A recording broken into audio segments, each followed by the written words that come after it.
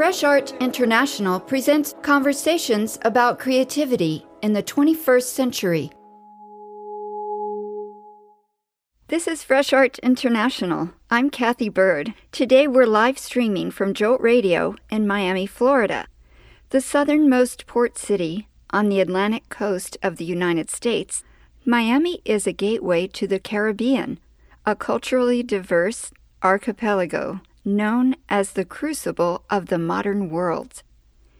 People from the Americas, Africa, Europe, and Asia have long converged in the region, immersing the Caribbean in a conversation around diversity for centuries. Now here we are in the year 2018. Racial and ethnic tensions around the planet are on the rise. Demands for universal human rights continue to go unmet.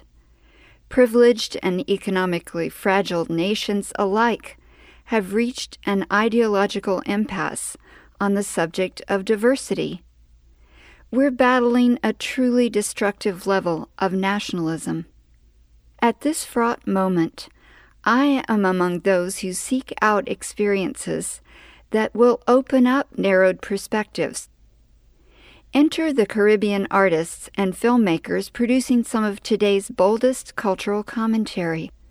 Drawing on individual and shared histories, they offer to broaden our view of the world. These are the voices we're going to share on today's show. Keep listening to learn about the birth of the Third Horizon Film Festival and find out what the new Tout Monde, All the World Festival aims to bring to Miami. Both offer opportunities for Caribbean creatives to introduce their work in Miami, a city that has evolved over the first 2 decades of the 21st century into an international platform for contemporary art and culture. We'll begin with the Third Horizon Caribbean Film Festival. Entering its 3rd year, the festival highlights the most adventurous creative endeavors in film, art, and music emerging from the Caribbean and its sprawling diaspora. I reach out to filmmaker Jason Fitzroy Jeffers, member of the Third Horizon Collective that founded the annual film festival. The Knight Foundation funded the festival's 2016 debut.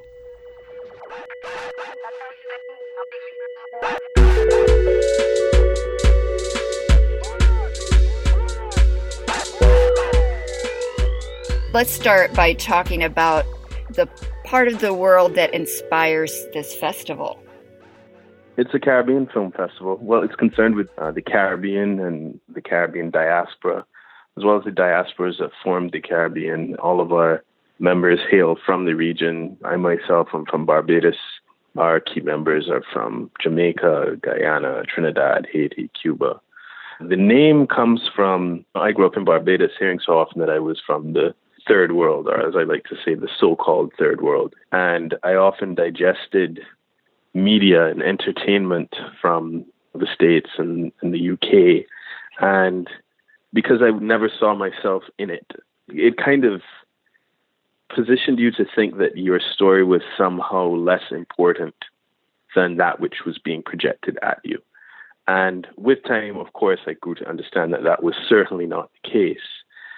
And that in many ways, the stories and the cultures from the so-called third world powered and supported the so-called first without necessarily being recognized for doing so.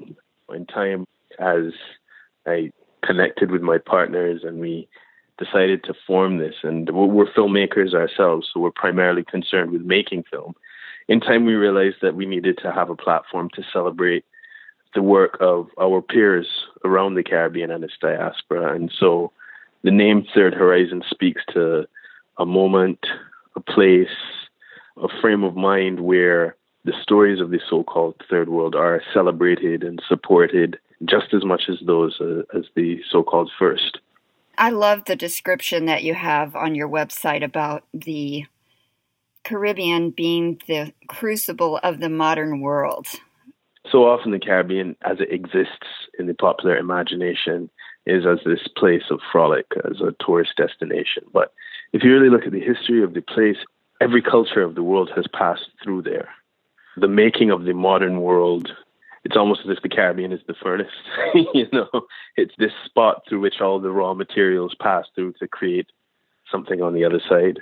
And I think that is particularly informative in this current historical moment where we are being forced to confront our troubled histories, our sense of identity among all people and among all races, this new understanding of ourselves as a species.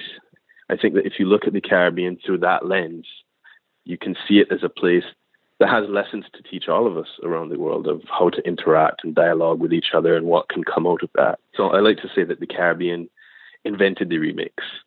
Another thing I like to say is people talk about melting pots. Well, in the Caribbean, the pot melted a long time ago. The cultures that have arisen out of it are such a fusion of so many different elements and backgrounds. And that is informative for all of us now.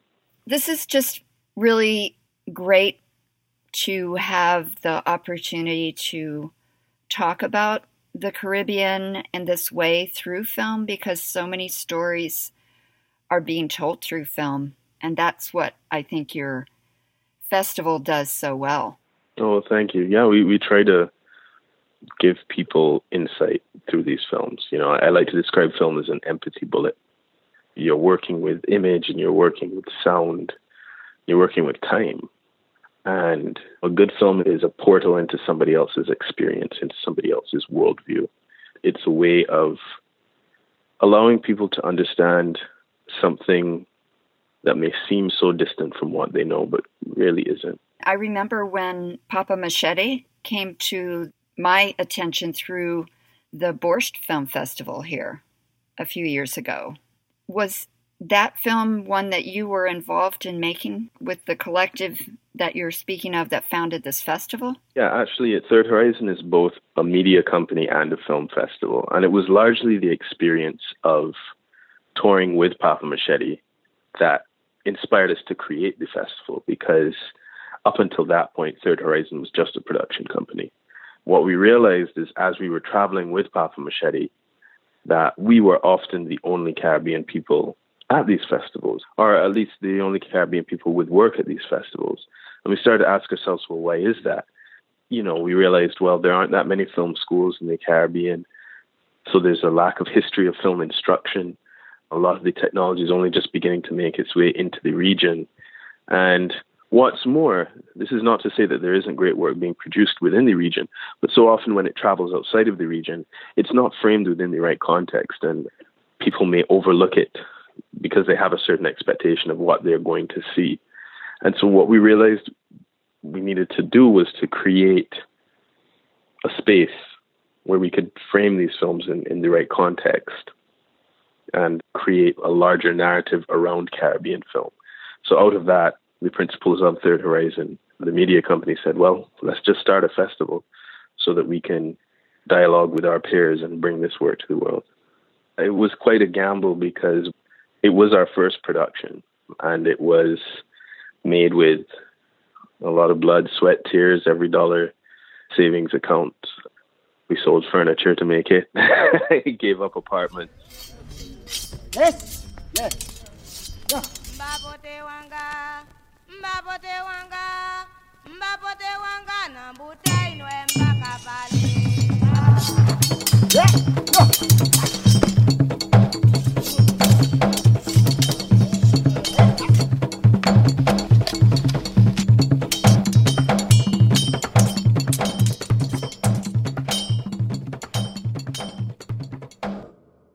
What is it about, Papa Machete?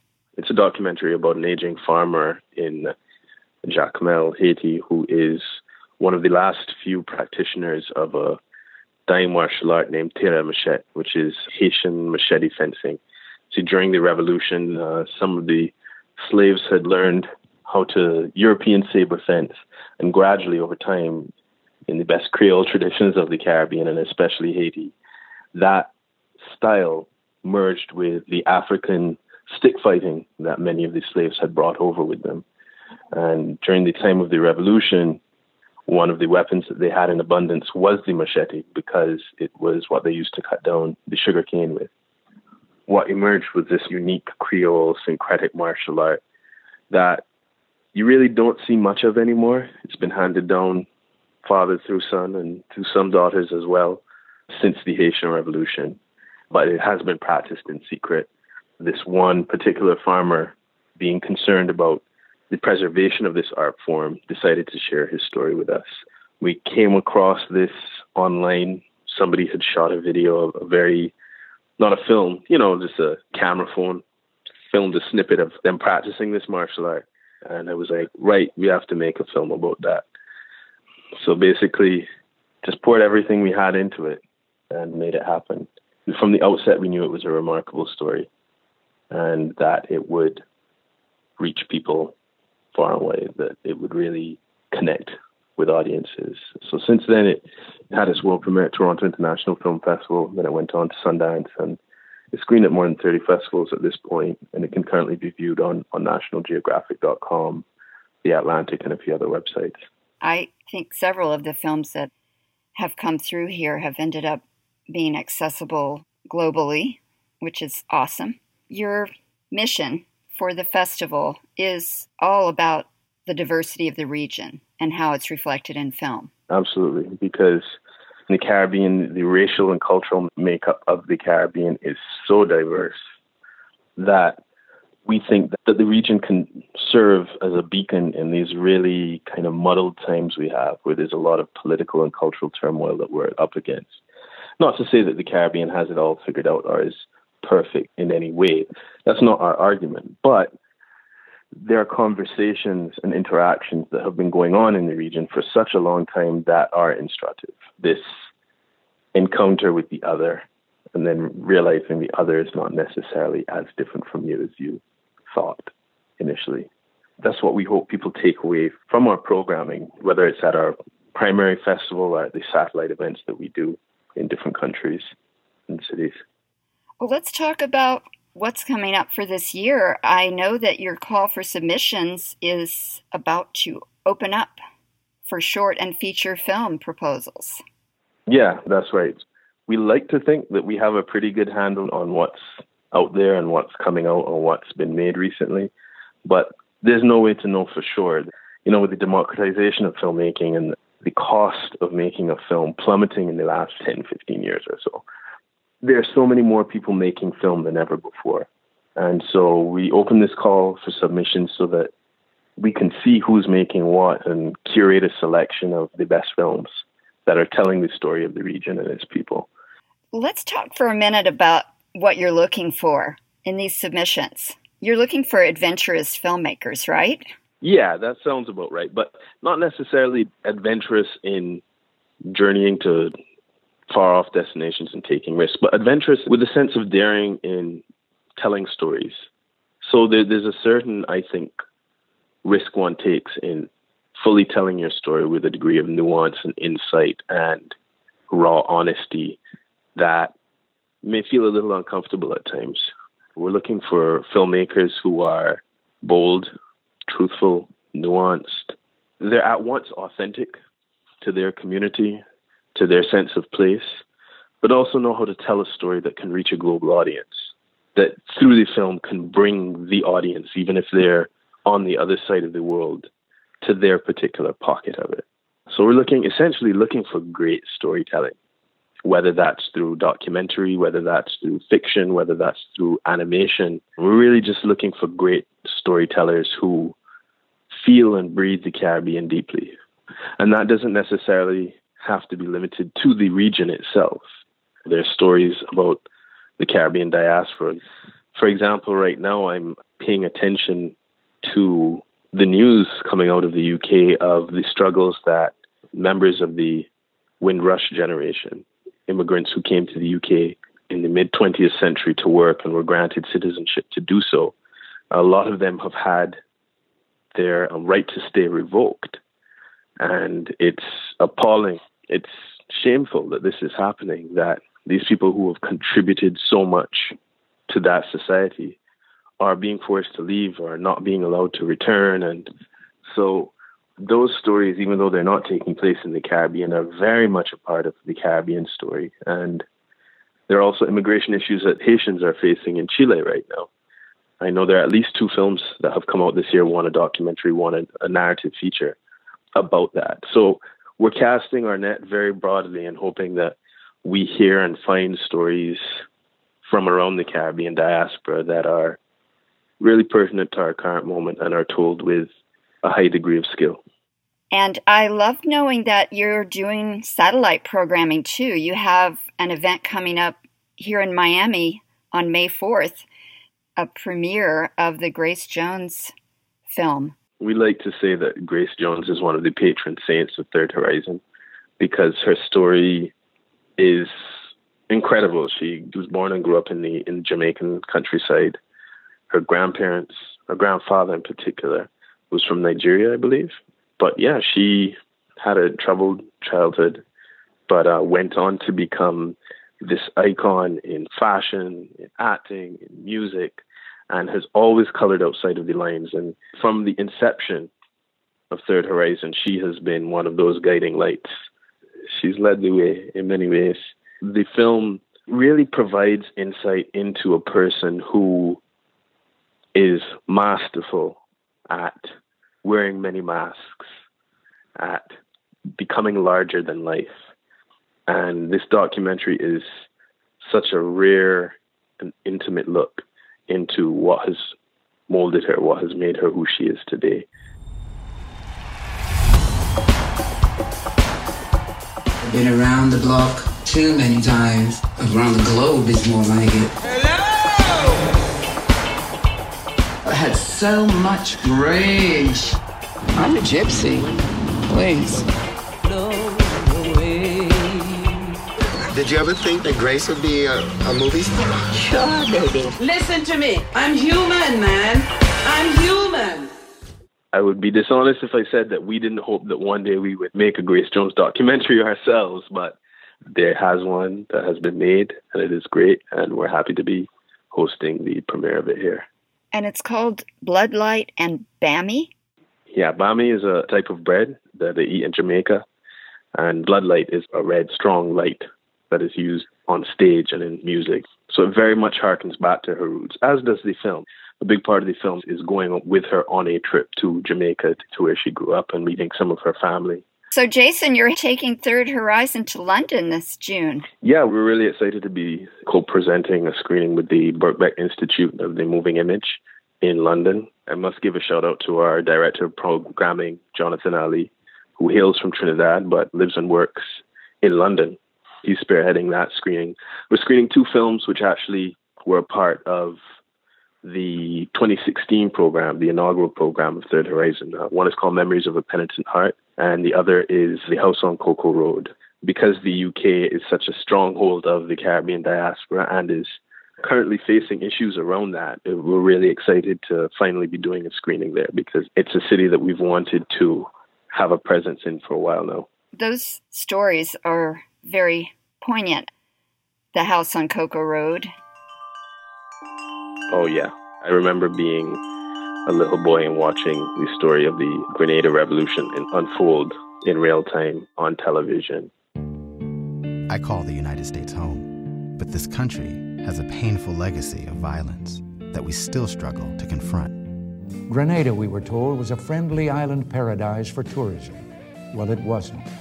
It was a Soviet-Cuban colony being readied as a major military bastion to export terror and undermine democracy. We were trying to make sense of this world. One of the most important things that has to be done in the process of carrying out a revolutionary struggle is to merge the personal with the political, where they're no longer separate. You have this situation where we are trying to build a new society. Grenada is the southernmost of the Windward Islands in the West Indies. Here's our revolutionary government right here in our own hemisphere. It was a utopia. And the next thing I knew, she was packing you all up. I couldn't have been more than 4 years old at the time, but I remember being so confused. Just the idea that this country was being invaded by the U.S., by this country that had so much military might. It was actually quite terrifying because I would have been in the equivalent of kindergarten in Barbados. My teacher was from Grenada, And I remember watching that every night on the news and wondering, well, what about her family? What about her friends? How does she feel? Yeah, so that film really was a big hit at Third Horizon, year one. It really touched people. As did the other film we're screening. Memories of a Penitent Heart is another deeply moving story about the director reconnecting with the story of her uncle who had been ostracized due to his homosexuality and then later his fight with HIV. Hi, is this Robert? How are you? I'm good. I mean, I'm a little shocked. I've often wondered how long it would take someone to reach me. And, the thread that pops up time and time again in so many of these films is that of displacement, that of striving for one's autonomy, not being defined by the forces that have moved you into the position that you now occupy, and striving to make a place for yourself in the world without sacrificing a single bit of who you are at your core, even if that is different to the narrative that has been on repeat for so long. It's just the nature of so many of these stories. Well, I love knowing that Miami has this opportunity for conversations about these stories and to show the stories every year. The festival comes up this September 27th through 30, and O Cinema is your host every year. They're more than our host. It's also our home. We just moved into the building. It's where our offices are located. Wow, that's so cool. Yeah, we're really excited to call it our home fully now. So what else do you want to share about the festival? This is actually the first year that we will be taking feature film submissions, because in the past we have curated the feature film selection and taken submissions for short films. This year, however, we will be taking submissions for both. So I'm looking forward to seeing so much more work, discovering new creators. A big part of the festival, too, is that we realize that because the film industry in the Caribbean is so new, that it's important that we recognize other forms of storytelling within the region, and we do so through music programming and visual art programming. And so we're excited about having those two components within the festival. And we work closely with Christopher Cozier, Trinidad artist, writer, thinker, curator. He's helped us with the vision of our visual art component, and we've also had the deep pleasure of working alongside curator Mikhail Solomon of the Prism Art Fair here in Miami in year one, and in year two with the independent curator and writer Nicole Smythe-Johnson. This year we're also going to be featuring a heavy music component. So these two branches are vital to the festival because, these forms of expression are so important to the region. While we wait patiently for the September 2018 Third Horizon Festival, I want you to meet Jamaican artist Layshow Johnson.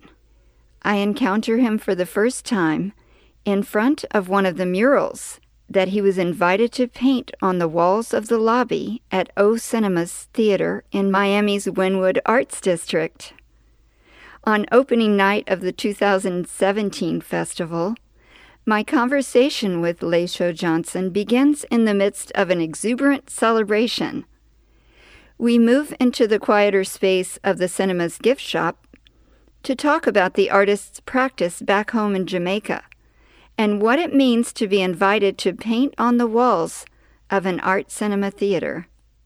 So you're based in Jamaica. Mm-hmm. Where in Jamaica? I work in Kingston. I have a studio that's in Bull Bay that's just a few miles out of Kingston. Your work is here at O Cinema in Wynwood. And how do you feel about how it looks?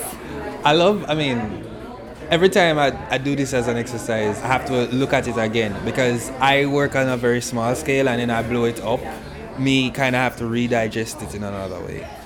And you were describing the work that you do back in Jamaica. Right. Often you use the wheat paste and paper. Right. So you're putting up temporary installations. Right. And what is the scale of those? Similar scale, but probably longer, probably larger. That's something I get away with using the medium paper.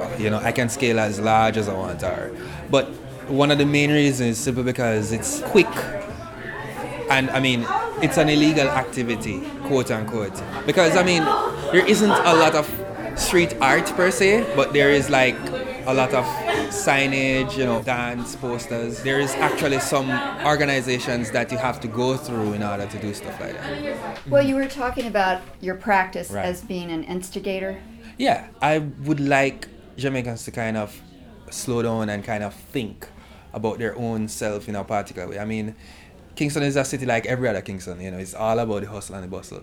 But I realize other societies put art in the public domain just to put a gap between those necessities and enrich your own lives.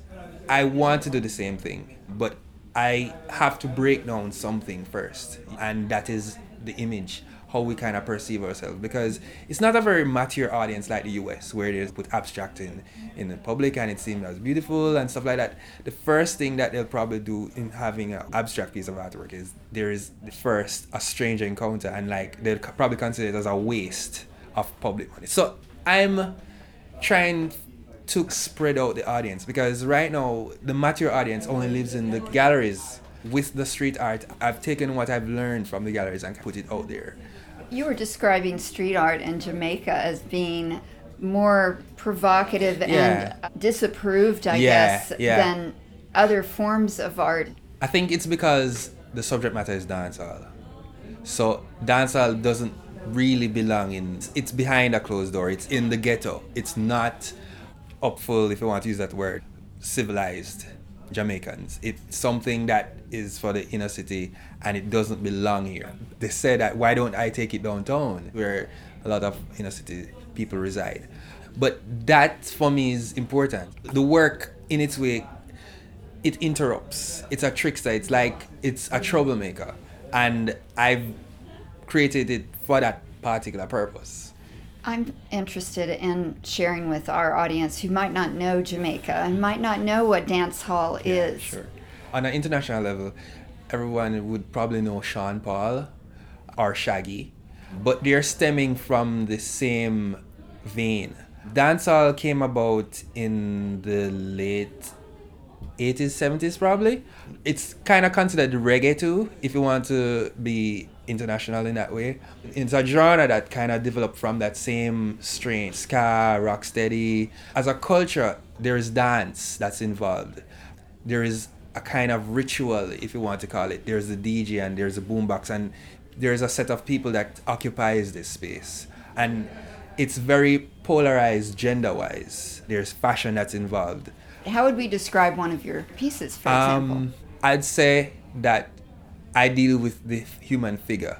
And this is something that dancehall distorts. It's something that when it goes through dancehall, you'll be like, your eyes would probably, like saucers. Because you have a phenomenon that passes through that's called daggering, which is like turned up version of dry humping. That's literally the easiest way to describe it. It's heavy bass and it's radical way of representing themselves. But it's mostly about the figures. I borrowed other aesthetics from it. I use what I call a shocking color red, which is a fluorescent red.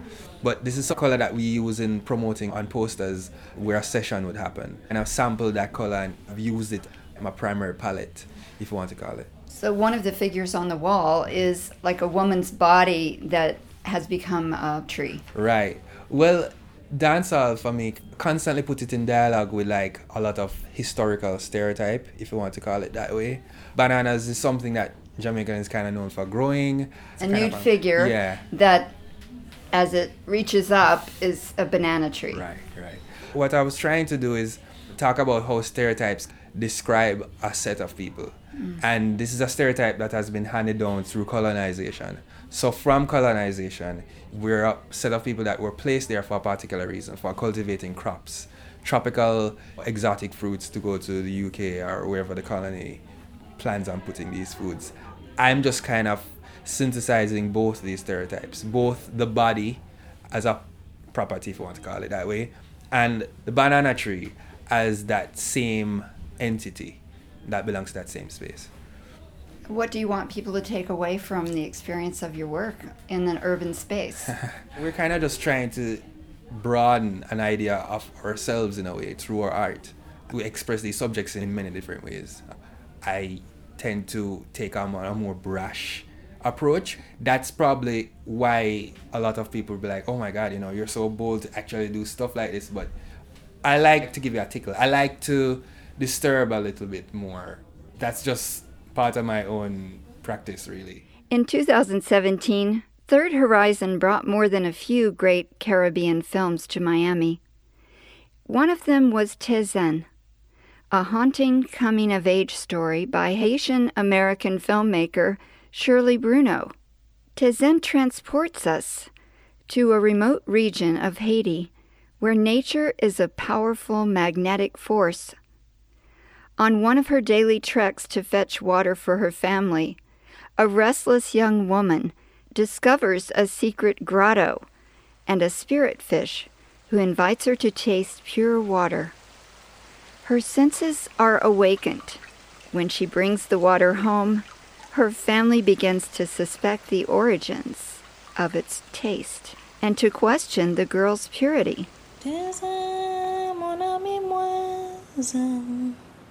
In March 2018, I had the chance to meet filmmaker Shirley Bruno after a public screening of Tezen at the Wolfsonian Museum on Miami Beach. My name is Shirley Bruno. I'm a filmmaker of the film Tezen. I'm based currently in Paris, but I'm Haitian American and I'm at times based in New York and Haiti. And this film is a film I made in 2016. It's getting older now, and I'm hoping that it ages okay. You could come to that story in so many ways, the coming of age. I found myself feeling almost that there was a concern for her safety. It's scary to grow up. So I think that's a really interesting thing that you're saying, because you can understand in a way why certain characters did what they did, because you have the mother who chooses to do something about their relationship. You have the brother, and I think they do have her protection or they're concerned, but it's complicated also, their response to her relationship to the spirit. But the idea of adventure and finding a space of her own is a big theme, I think. She hardly speaks in the film. We hear her sing, we see her gestures, we see the way she is when she collects water, and all the love and care and curiosity that she has. It's all unsaid, it's all there. This longing, this restlessness, that's just an inherent part of adolescence, and she explores it in a unique way. So I think the spirit of Tezen definitely represents so many complex things in this way. This danger, her coming into her own. I think it's really significant that your film, based on the Q&A at the end, had such an appeal and international relevance for men and women. An African American man and then a French woman. Yeah. Both relating in an intimate way, that responding to the story. The film is very specific. It's very Haitian, the story is, but I think the more specific you get with stories, the more universal they end up feeling, and people relate to them. It's a strange dichotomy that happens, but I find that is completely the case. And like I was saying in the Q&A, there was a Thai person who came to me with so many parallels with stories he knows, and people from different places have reacted in this way. But that's what happens with myths. That's why I'm so interested in them, because they speak to something very deep, unconscious, a collective memory that we have, and they hit us in such powerful ways.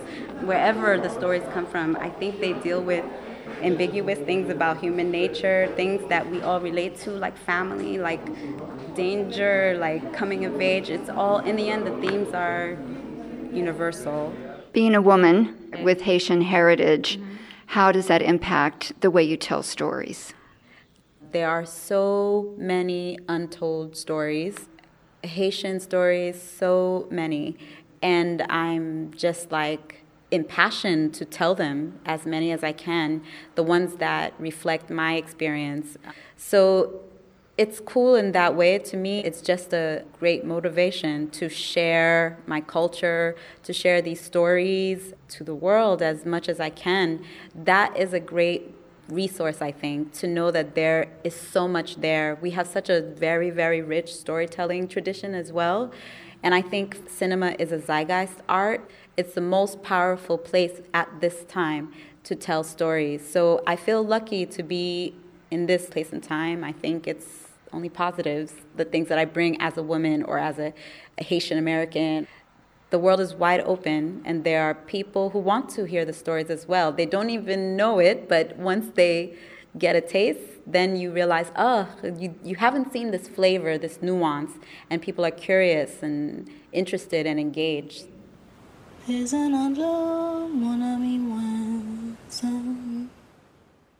Today we expand on our conversation about Florida's Caribbean connection.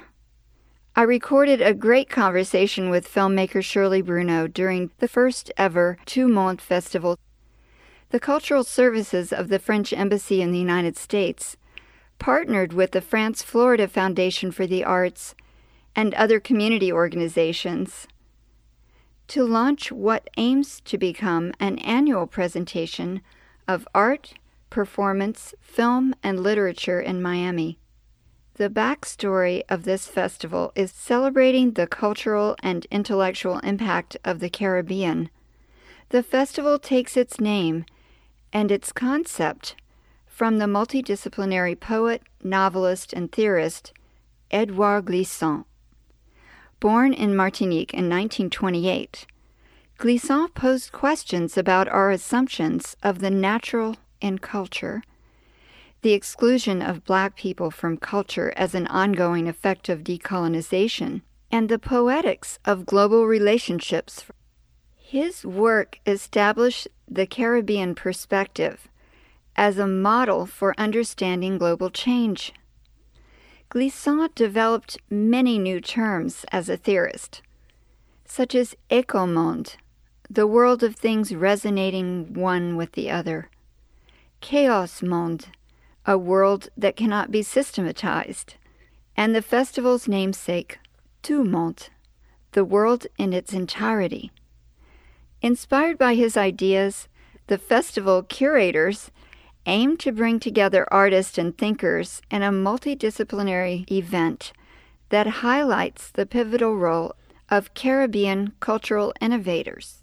The night before the festival opening, I meet Clément Leclerc, French consul in Miami, Vanessa Selk, Miami's French cultural attaché, and this year's curators, Johanna Ogiac and Claire Tancon, to learn more about the festival that would activate 4 Miami venues: the Perez Art Museum, the Wolfsonian, Little Haiti Culture Center, and the Manna Contemporary Exhibition Space in Wynwood. Okay, France, you said earlier that France is a Caribbean country. Tell me what you meant. Yes, I meant that France is proudly present in the region through a variety of communities and territories, namely la Martinique, la Guadeloupe, Saint-Martin, Saint-Barthélemy, and la Guyane. And we're talking about 1 million French citizens that are living in these territories and that participate in this Caribbean community. And so that's a message that we are conveying here in Miami, that France is part of that community, part of that region, and part of the cultural exchanges. Vanessa, what motivated the French consul in Florida, Miami, to take this on? I think the Caribbean really deserves this attention. So what motivated us as a cultural service in partnership with the consulate was to really shed a new light on the Caribbean. In Miami, it seemed obvious. So it is a cultural Caribbean hub. Here we have populations from Haiti, from Cuba, from the Dominican Republic, from Puerto Rico, and they are all together here. And this cultural Caribbean hub was just an amazing opportunity for us to actually work together. Our work is to promote the cultural exchanges between France and Florida and Puerto Rico here. So it was absolutely the best place ever to launch such a festival.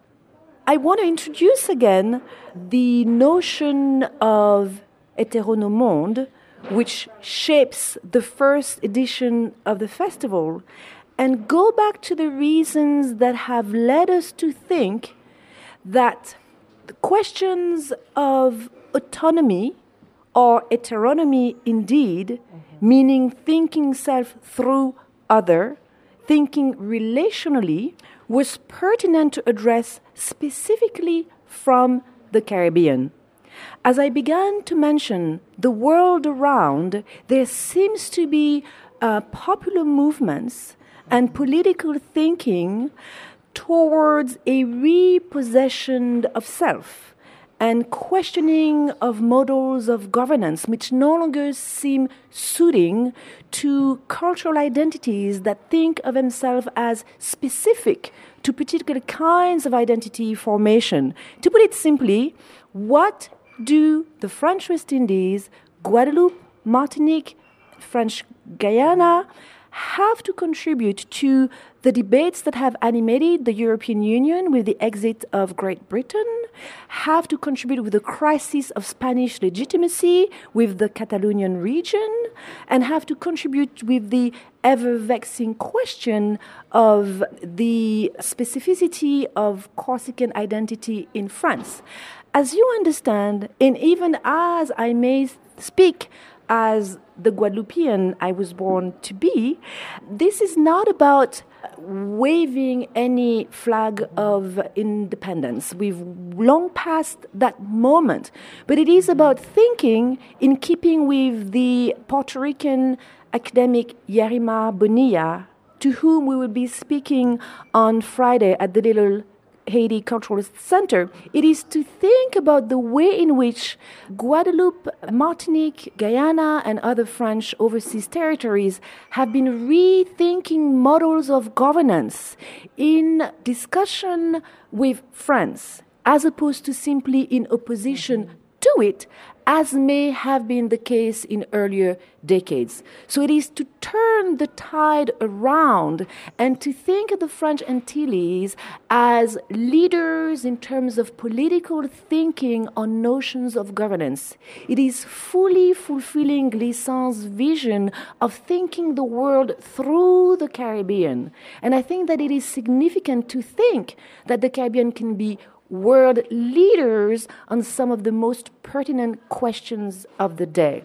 So I know that this concept may seem wordy or complex, but in fact they're rather pedestrian, commonplace, and most importantly, topical. So I really want us to think beyond the confines of the Caribbean and think of the Caribbean in the world. The festival is as much about the Caribbean in Miami as it is about the Caribbean in the world and the Caribbean as the world.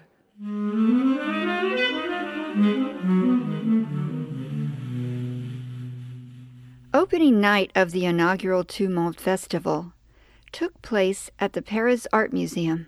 A highlight was the improvised performance of saxophonist Jacques Schwartzbart with dancer Lena Blau. Originally from Guadeloupe, Schwartzbart combines traditional spiritual music practices with North American and European jazz traditions. He's known as the creator of two growing styles, Guoka jazz and voodoo jazz. Lena Blau mixes many traditions of the Caribbean with folk and modern dance from around the world. Blau has a deep familiarity with the tradition of Guoka, a ritual of drumming, singing, and dance that originated in Guadeloupe following the transatlantic slave trade. My name is Jacques Schwartzbart.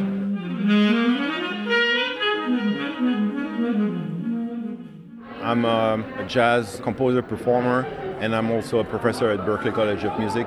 I have explored a wide range of styles.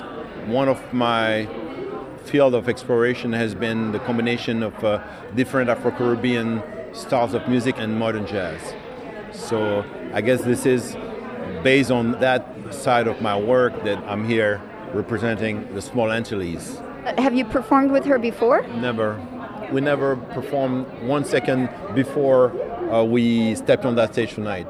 Now, the performance, they were describing a certain style of movement that the dancer was using that was connected with the Caribbean. That's her style of dancing called the bigidi, based on loss of equilibrium and a way to catch yourself as you fall.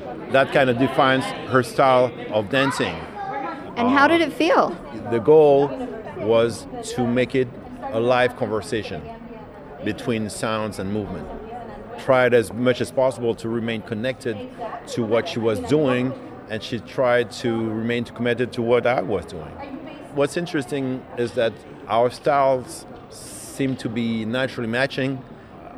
We all surprised that it worked so well. We wanted to keep the dialogue totally open, artistic communication, using all the tools that we honed in our long career of exploration, her in her discipline and me in mine.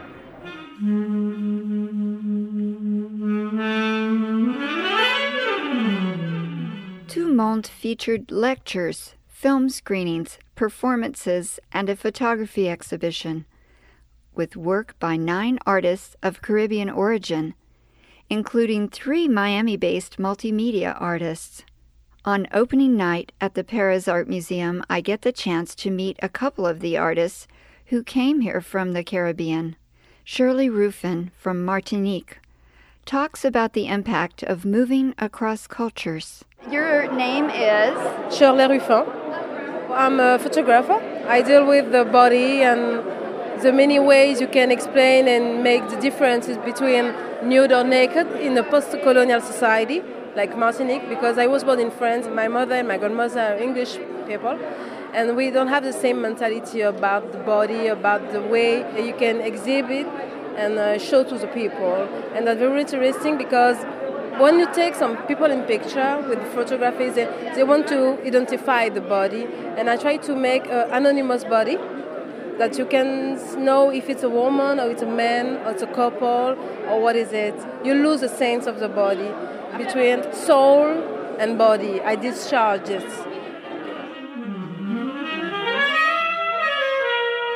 Artist Kelly Sinapa Marie has roots in Guadeloupe.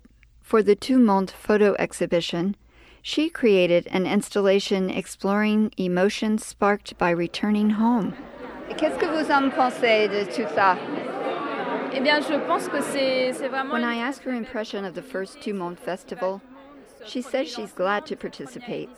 She considers it a beautiful opportunity for Caribbean artists working in different media, both visual art and performance.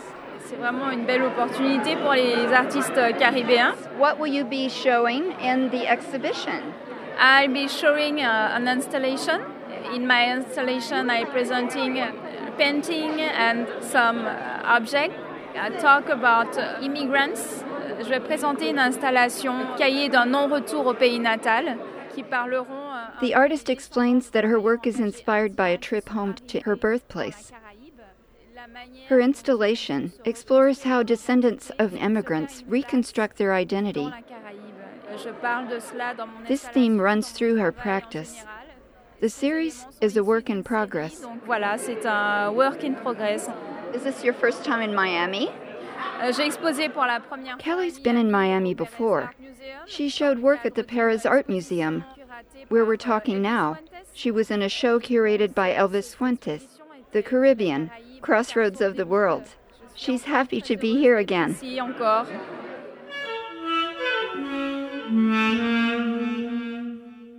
Weeks after the first Tout Monde Festival brought together a dozen creatives from around the Caribbean, artist Myrto Lengue reached out to share his reflections on the festival's Caribbean moment in Miami. Lengue, a photographer based in French Guiana, investigates how society, geography, and history influence culture. Today I'm speaking on Skype with Myrto Lengue, and the occasion that brought us together was the first ever Tout Monde Festival, which wanted to bring French Caribbean contemporary art to Miami. I would like to say something. I don't consider my work being basically only into the Caribbean. My work is supposed to be universal, actually. I don't want to be encaged in a box. The festival was an occasion, and I really appreciate it, actually. The fact is that we should look work of people without trying to define the person through his skin color or his culture, because culture for me is whatever we do. Everything we are doing actually is cultural. Even speaking right now on Skype is a cultural action. Let's talk about where you're from. What culture surrounds your creative practice, your everyday life? Actually, I'm talking from the so-called French Guiana, which is in South America. Nearby this territory, there is Suriname and Brazil. It's quite a small piece on a big land. So I was born there in French Guiana, actually. Did you do all your art studies there? What kind of cultures have informed your growth as an artist?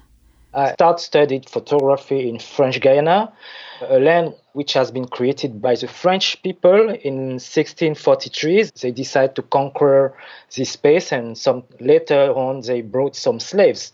Basically, my work cannot be separated from this historical situation. When I was young, and I've tried to understand things, and I was trying to find a work for myself, and I decided to do photography later on, and I went in Paris and I've been studying photography. Then I went to Zurich for almost 6 or 7 years, and I decided to go back to French Guiana because I could not sustain anymore the situation, because wherever I was going, it was always the same problematic. Every time I was presenting myself, the first thing people was referencing was, "Oh, you are black." Why is that? First of all, I want to work. Secondly, I want to be a photographer, and I don't want to be a colorist. Logically speaking, we should look at people like people, because when someone who is white is looking at another picture, it doesn't say, "Oh, this is a white person on the picture." But anytime someone like me, for example, is doing a picture and the person look at the picture, the first thing they say, "Oh, he's black." As part of the festival, there was an exhibition of photography. Could we describe one of the images that you showed so our listeners could imagine what they would see? So if, for example, I take one of the most popular picture of Flora, you have a character, it's a lady, which is out of all what we call the standard. She's taking the whole space, and she's not dressed, but she has a mask all over the body that you don't see anymore a person. You rather try to understand, is it a person? Is it an animal? Is it an object? So they decide to take a piece of what is called Flora, which is much more about mythology, but not the mythology I have been learning in school, but the mythology I've decided to create on my own, trying to say I can also have my own vision as a person, and wherever I live, if I decide to see something differently and I can make a statement, because as a person I have the right and the possibility to do it, then for me it's like a reaction, but just to show that people are supposed to be their own sustained unit. So is the poet Léon Gontran Damas an inspiration for many of your works? Particularly for the Black Dolls project. At Léon Gontran Damas, I used to read his poetry he wrote since 1930s, because he's one of the person who was in the middle of what they call the Negritude movement in France, with Aimé Césaire and Léopold Sédar Senghor. And in this poetry, he's talking about bring back my Black Dolls. When I was reading this poetry, I decided that I would like to represent this poetry, so I decided to create the Black Dolls project. The Black Dolls were seen in the United States in Washington, D.C. this last year. This work has been shown in the Anacostia Art Center Gallery in Washington, D.C.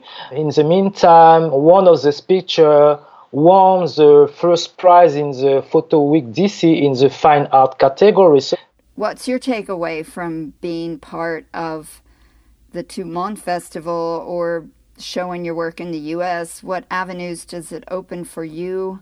The most interesting thing is that when you show a work, because in French Guiana we don't have so much possibilities to show our work on let's say a major scene. Being in Paris would be much more effective maybe, or being in the United States. But the thing is that today, as I decided I prefer to produce most of my work in French Guiana, I know that I have sometimes to come on those places to show my work in order to find some more opportunities. French Guiana is a small country. It's like a small island on the South American territory, so it's very difficult to make our voice be heard.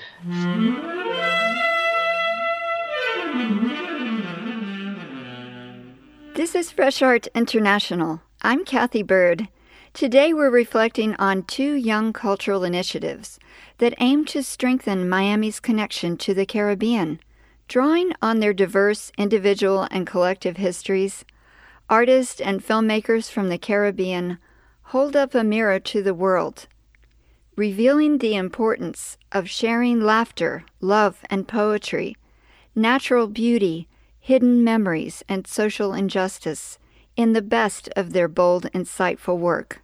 These are not the first conversations to represent South Florida's vibrant Caribbean connection. In the Fresh Art International podcast archive, anywhere you go to listen, you'll find stories about the origin of Miami's Diaspora Vibe Cultural Arts Initiative and the birth of the neighborhood that's officially designated Little Haiti. Visit freshartinternational.com to learn more and hear other conversations about contemporary creativity in the Caribbean. We invite you to subscribe, rate, and review Fresh Art International anywhere you go for podcasts. It means a lot to know you're listening. Thanks to followers like you, we've been sharing these conversations since 2011. If you like what you're hearing, go to freshartinternational.com and click on the red support button to give what you can. Stay tuned for more contemporary art talk.